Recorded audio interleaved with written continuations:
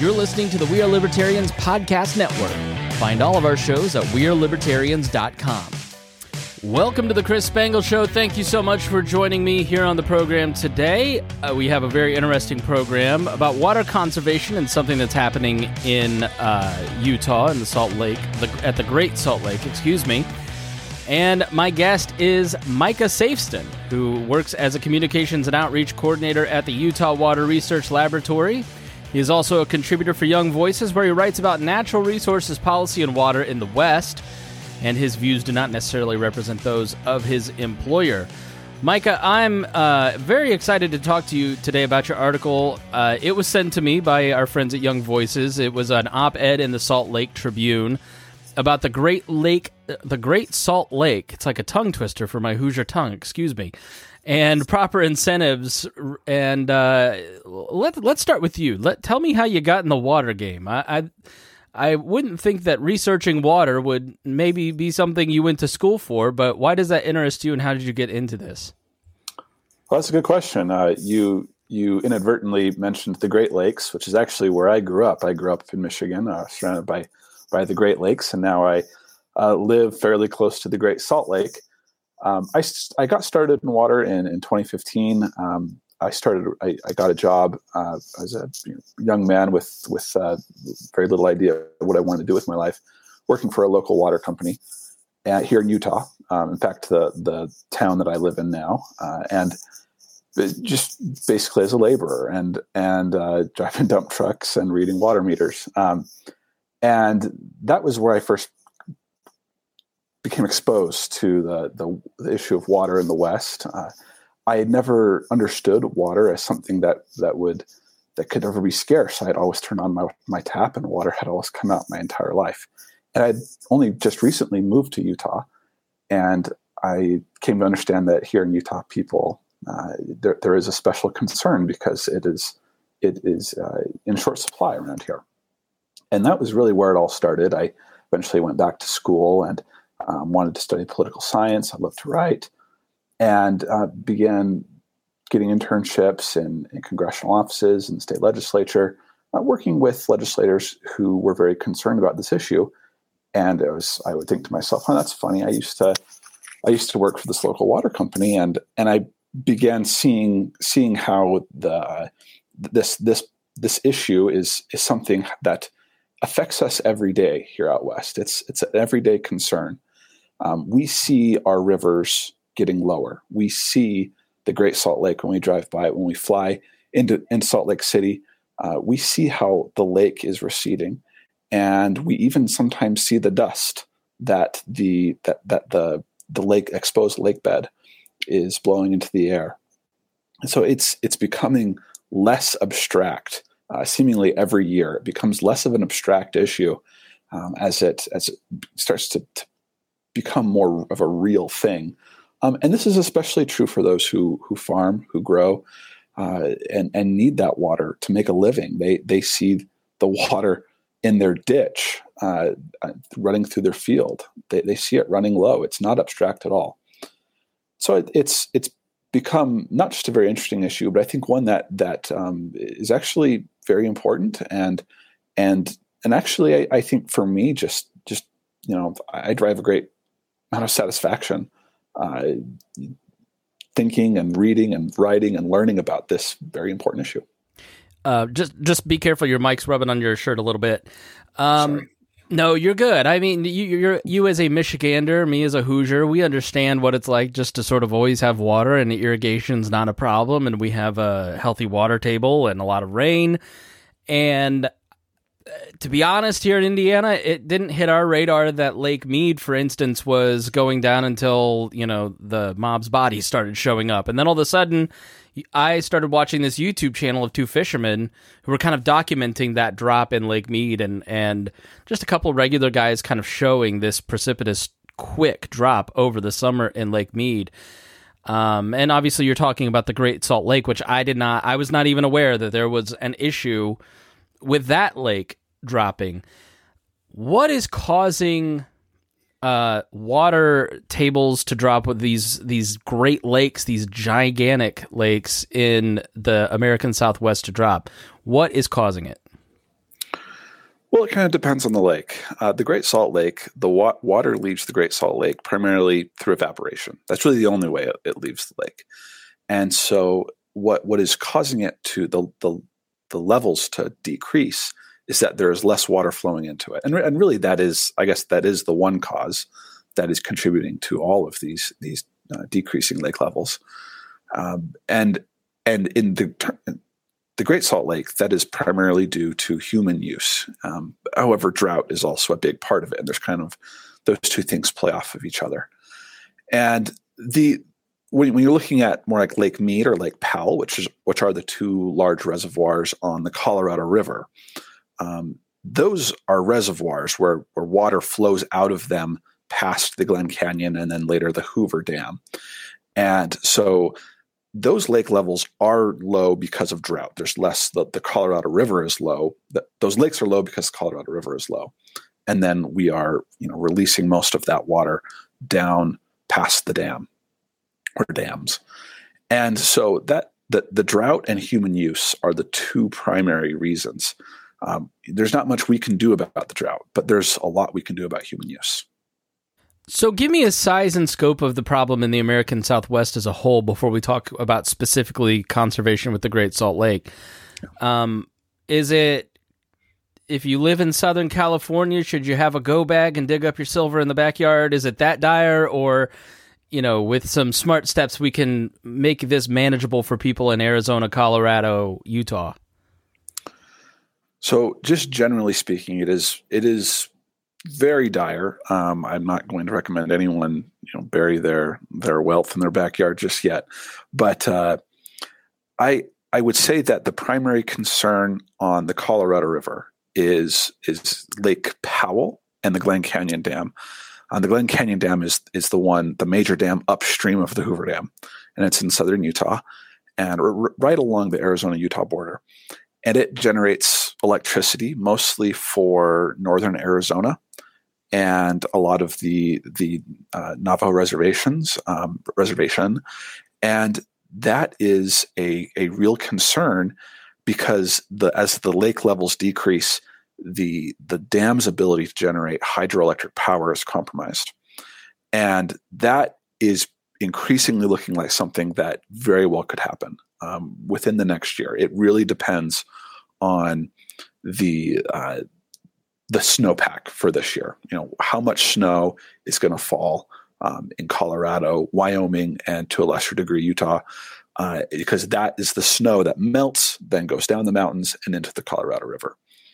So that is pretty serious. That would mean a significant increase in the cost of electricity in those areas. But then agriculture is also a major concern, and that is more of a concern in Southern California because as the river levels are so low, there's just less water to go around for everyone. And Southern California agriculture is a huge user of that water. They are the biggest user of Colorado River water is Southern California ag. And so we're just looking at a situation where they have to conserve, they have to make major cuts.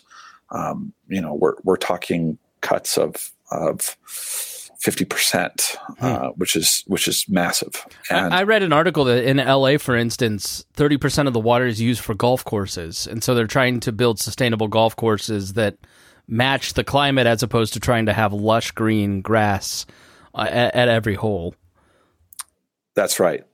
I'm a little surprised at that 30% number.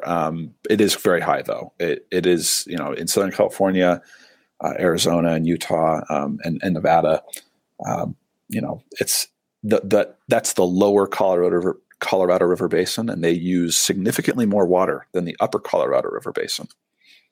So let's talk about your article, which will be in the show notes, and it's titled "Proper Incentives Will Save the Great Salt Lake, Not the Public Trust Doctrine." Give us a little bit for those of us who are geographically challenged and maybe haven't seen the Great Salt Lake or learned about it since third grade. What is it? Where is it located? And what's happening with it that it needs to be saved? Sure. So the Great Salt Lake is located in northern Utah. It's right next to Salt Lake City, obviously. it is very close to most of Utah's population center. That is what we call the Wasatch Front. It's where about 75% of the population of Utah lives within, I would say, probably an hour's drive, or maybe an hour and a half's drive from the shores of the Great Salt Lake. And so the Great Salt Lake is unique in that it is a terminal lake. That is that no water runs out of it. The only way water leaves is evaporates, so like I mentioned earlier. And what that means is that any nutrient or any substance, any sediment that flows into it stays there forever. And that includes salt. That's why the lake has such high salinity levels. But it also includes toxins, any trace chemicals, any trace material, metals, arsenic, any of that flows into the lake from industrial activity, anything else, is going to stay in the lake forever. So as the lake levels decrease, as the lake dries up, then those toxins are left behind, and they are left behind in the lake bed. And they get concentrated, right? That's right. And they eventually, that lake bed dries, and those toxins are basically turned into dust, and that dust gets into the air, and that these toxic air quality concerns have been well documented along the Wasatch Front, along in the area of the Great Salt Lake, and as the lake continues to dry up, those toxins will only increase, that they will only become more prevalent in the air. And we've seen this in other parts of the world. What makes the Great Salt Lake unique is that there's so many people that live near it. We're talking a couple million people that live near the Great Salt Lake. It is a huge environmental concern. It's in crisis level. And when you come here to Utah and you talk about some of the things Utahns are concerned about, that is getting increasingly high on the list, as it should be.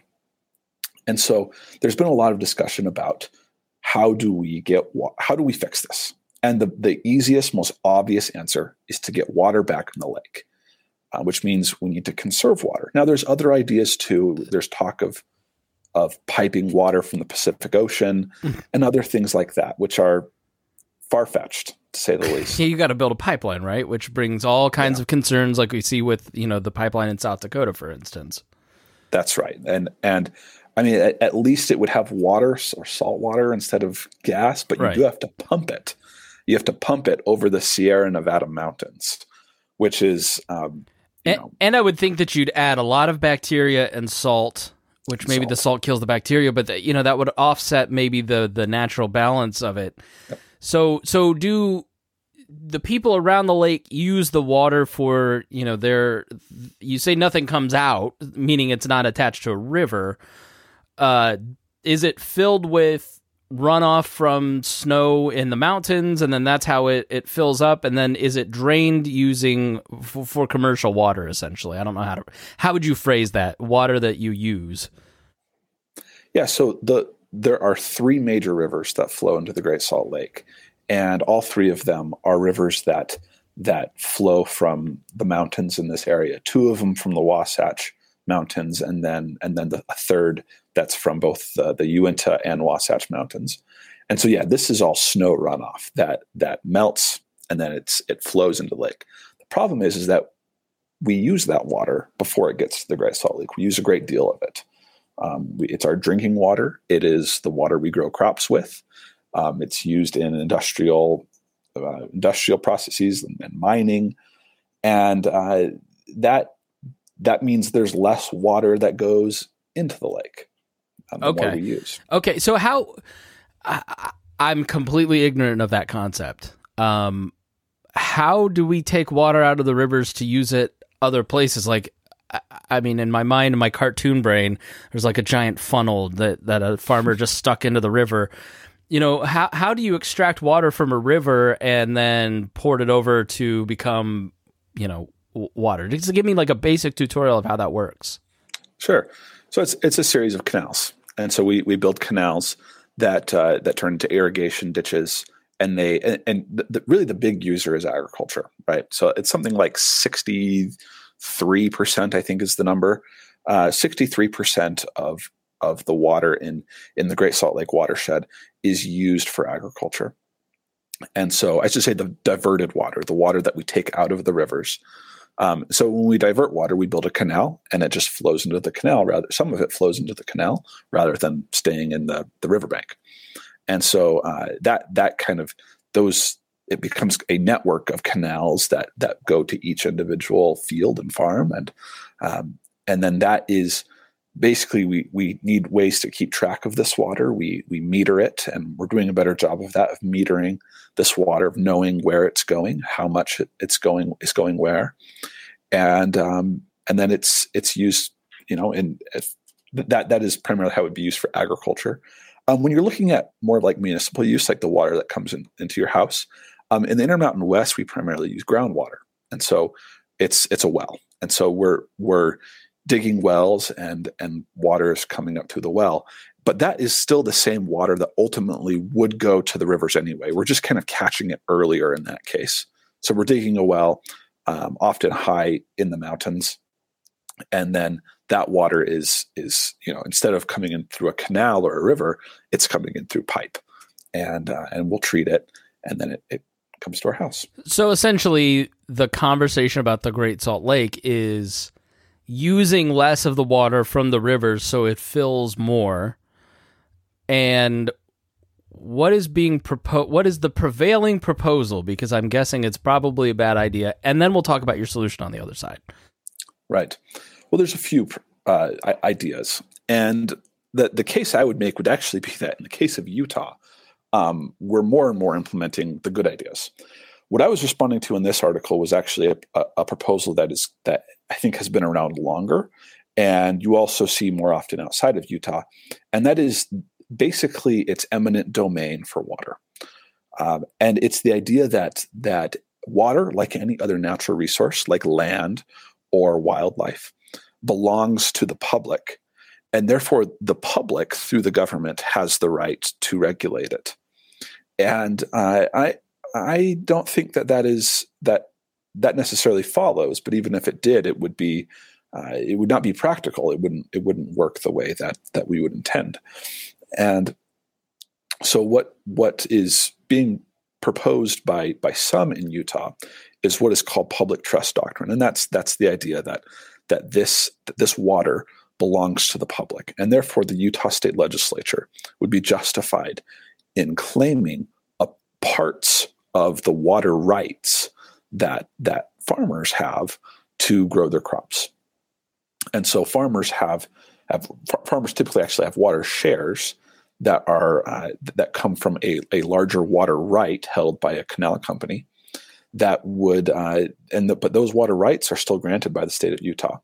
And so the proposal would just be for the state of Utah to basically rescind the rights that it has already given, or to at least rescind part of it, to say you actually don't have a right to use this water because there is a public trust that we have to fulfill, and we're going to use this to conserve water, and you will not be allowed to use it to grow. So in other words, you're going to basically pull the rug out from businesses and jobs. That's right. Yeah, that's right. Yeah, and my what my point in the article is saying is that would actually have precisely the opposite effect, and that what we instead need to be doing is to find ways to incentivize conservation, to allow farmers to make conservation profitable for them. And so, to best understand this, you kind of have to understand where these farmers have the right to their water, and that is that they get a share from a canal company, and a company is just a conglomerate of individual property owners, or individual growers, or water users in a regional area, and they have come together and have acquired a right to a large amount or a significant amount of some river's water, or maybe a couple of rivers' water, and what the farmer has is he has a share in that company. And so, what I am proposing is that we pursue policies that make those water shares more valuable, make them more worth buying, selling, using carefully, because they're now more valuable. And that is, I think Utah has actually done a really good job in the last couple of years of making that the case. And I think it's going to have a positive effect. I think conservation, we've already seen huge savings in conservation in the last couple of years in Utah. And I think we will only see more. This is kind of a weird analogy, but it sort of confirms what you're saying. And in the racing world, you have a confederation like NASCAR or F1. And then you have a certain number of licenses. So you basically have to buy in, right? So Michael Andretti, for instance, wants to buy an F1 team. Well, nobody wants to issue him a charter because they all have a pool of money that they take from equally, and no one wants to dilute the amount of money that each team is getting. They don't want to go from $1 million a race to $750,000 a race. It doesn't benefit them to add that other team.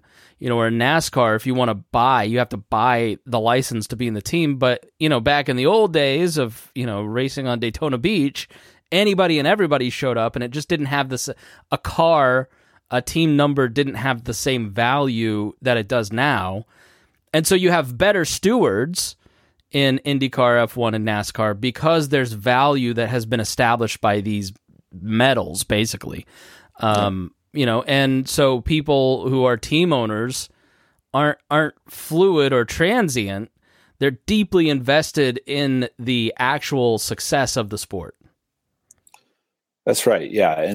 And I think that what you see is that when there's more of an incentive to succeed, in racing, when the winner is going to earn more, there's more of an incentive to commit, to buy in, and the same way with the water. If you own a share of a water share, you actually technically don't own the water, but you have the right to use it and to dispose of it as you will.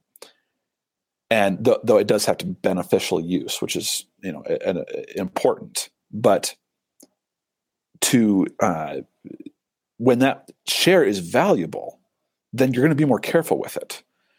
Whereas if there was a threat of the state, that is like the state of Utah, coming in and seizing part of it, then as long as that hasn't happened yet, you actually have an incentive to kind of be reckless with it.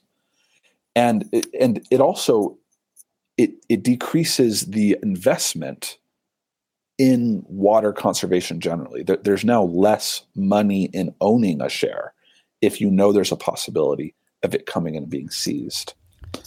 And so I just want to protect these water shares, these rights, as assets, and to make them something that can be better bought and sold, rather than just like this kind of amorphous, sort of unclear allowance from the state that we're going to let you until we decide you can't anymore.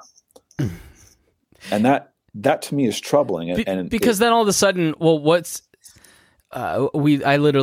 I'm batch recording these, and we were talking about a different issue, but it's the same exact principle. If you're a company that at 2% has just planned for 2% inflation, then all of a sudden the government says our new baseline's 4%, then you go, well, they can just change it on me at any time. Why invest? Right? That's exactly it. So you need predictability. You need you need kind of the predictability of what you're offering, as opposed to this is ours, let me take it. Yeah, the stability, that stability is part of the value. And there's already what's hard is that there's already an incredible amount of instability in this field, in this world, just because we are dependent on weather patterns.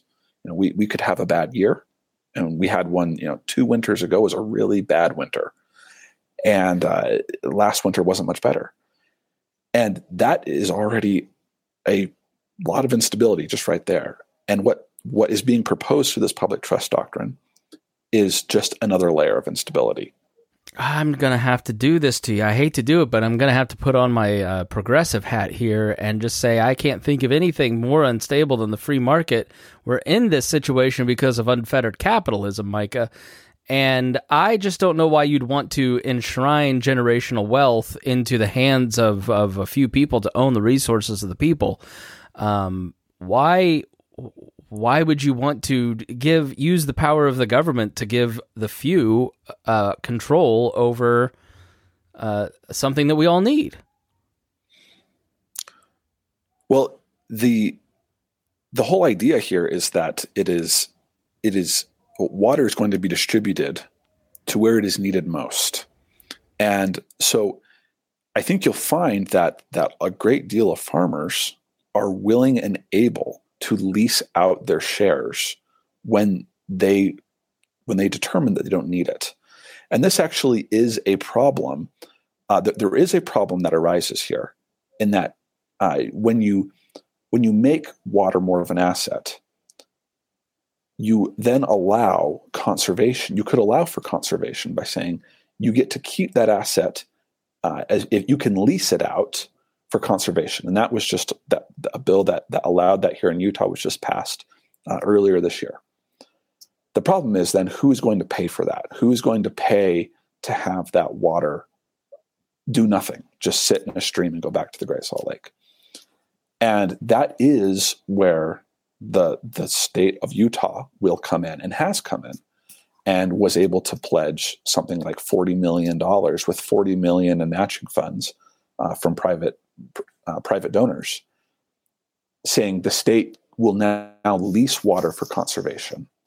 And so what I'm actually allowing a great deal for the state.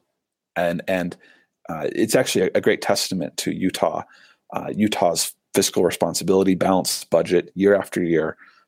This year they're looking at running a $3.3 billion surplus because they balance a budget every year.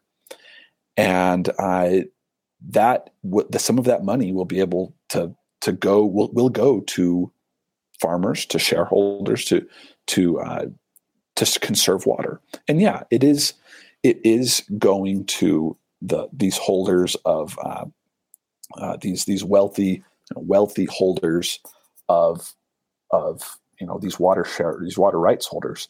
I put wealthy in quotes because many of them are just farmers who have families farmed on this land for generations. They may be wealthy, but they're cash poor. I'll tell you that. So there is a place for the state to come in, and the state of Utah is doing it, and I applaud them for it. I know our conception of a farmer now, or one of these folks, is Yellowstone. I got my own helicopter, which is not the case. All right. Well, thank you so much for kind of, is there anything that I missed maybe from the article that we didn't cover that you want to touch on really quickly? Well, I think just that this is unfortunately becoming increasing almost like a partisan issue, where it because farmers and agriculture, the support for agriculture does tend to come from one side of the political spectrum in Utah, and I think throughout the West. And there's kind of and it is the side that often opposes the kind of intrusive government practice that you see in this public trust doctrine. But I think one of my hopes for this article was that it would point out that it may feel good to punish. It may feel good to punish these farmers by taking away something that's so important to them, like their water, and giving it to the Great Salt Lake. But I actually think that it wouldn't even work. It wouldn't even work because that water is still running through a ditch on their farm. And unless you're going to have agents of the state at every farm, at every ditch, at every valve.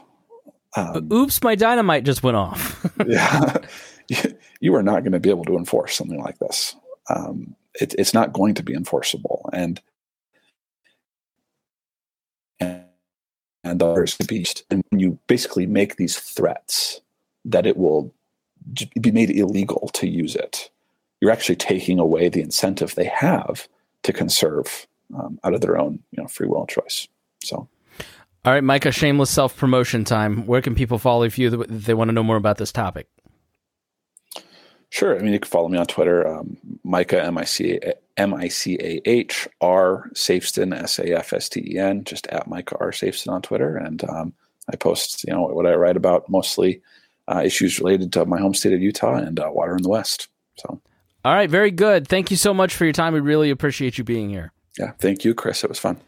And thank you, dear listener, for being a part of the show. If you learned something, and I know you did because I learned something, then please share it with your friends. That is the best way to help any podcast that you love grow. And we are guessing if you got to the end of the podcast, you love us. So please give us a share. We really do appreciate it. Word of mouth is huge. Thank you so much for listening, and we'll see you again next time.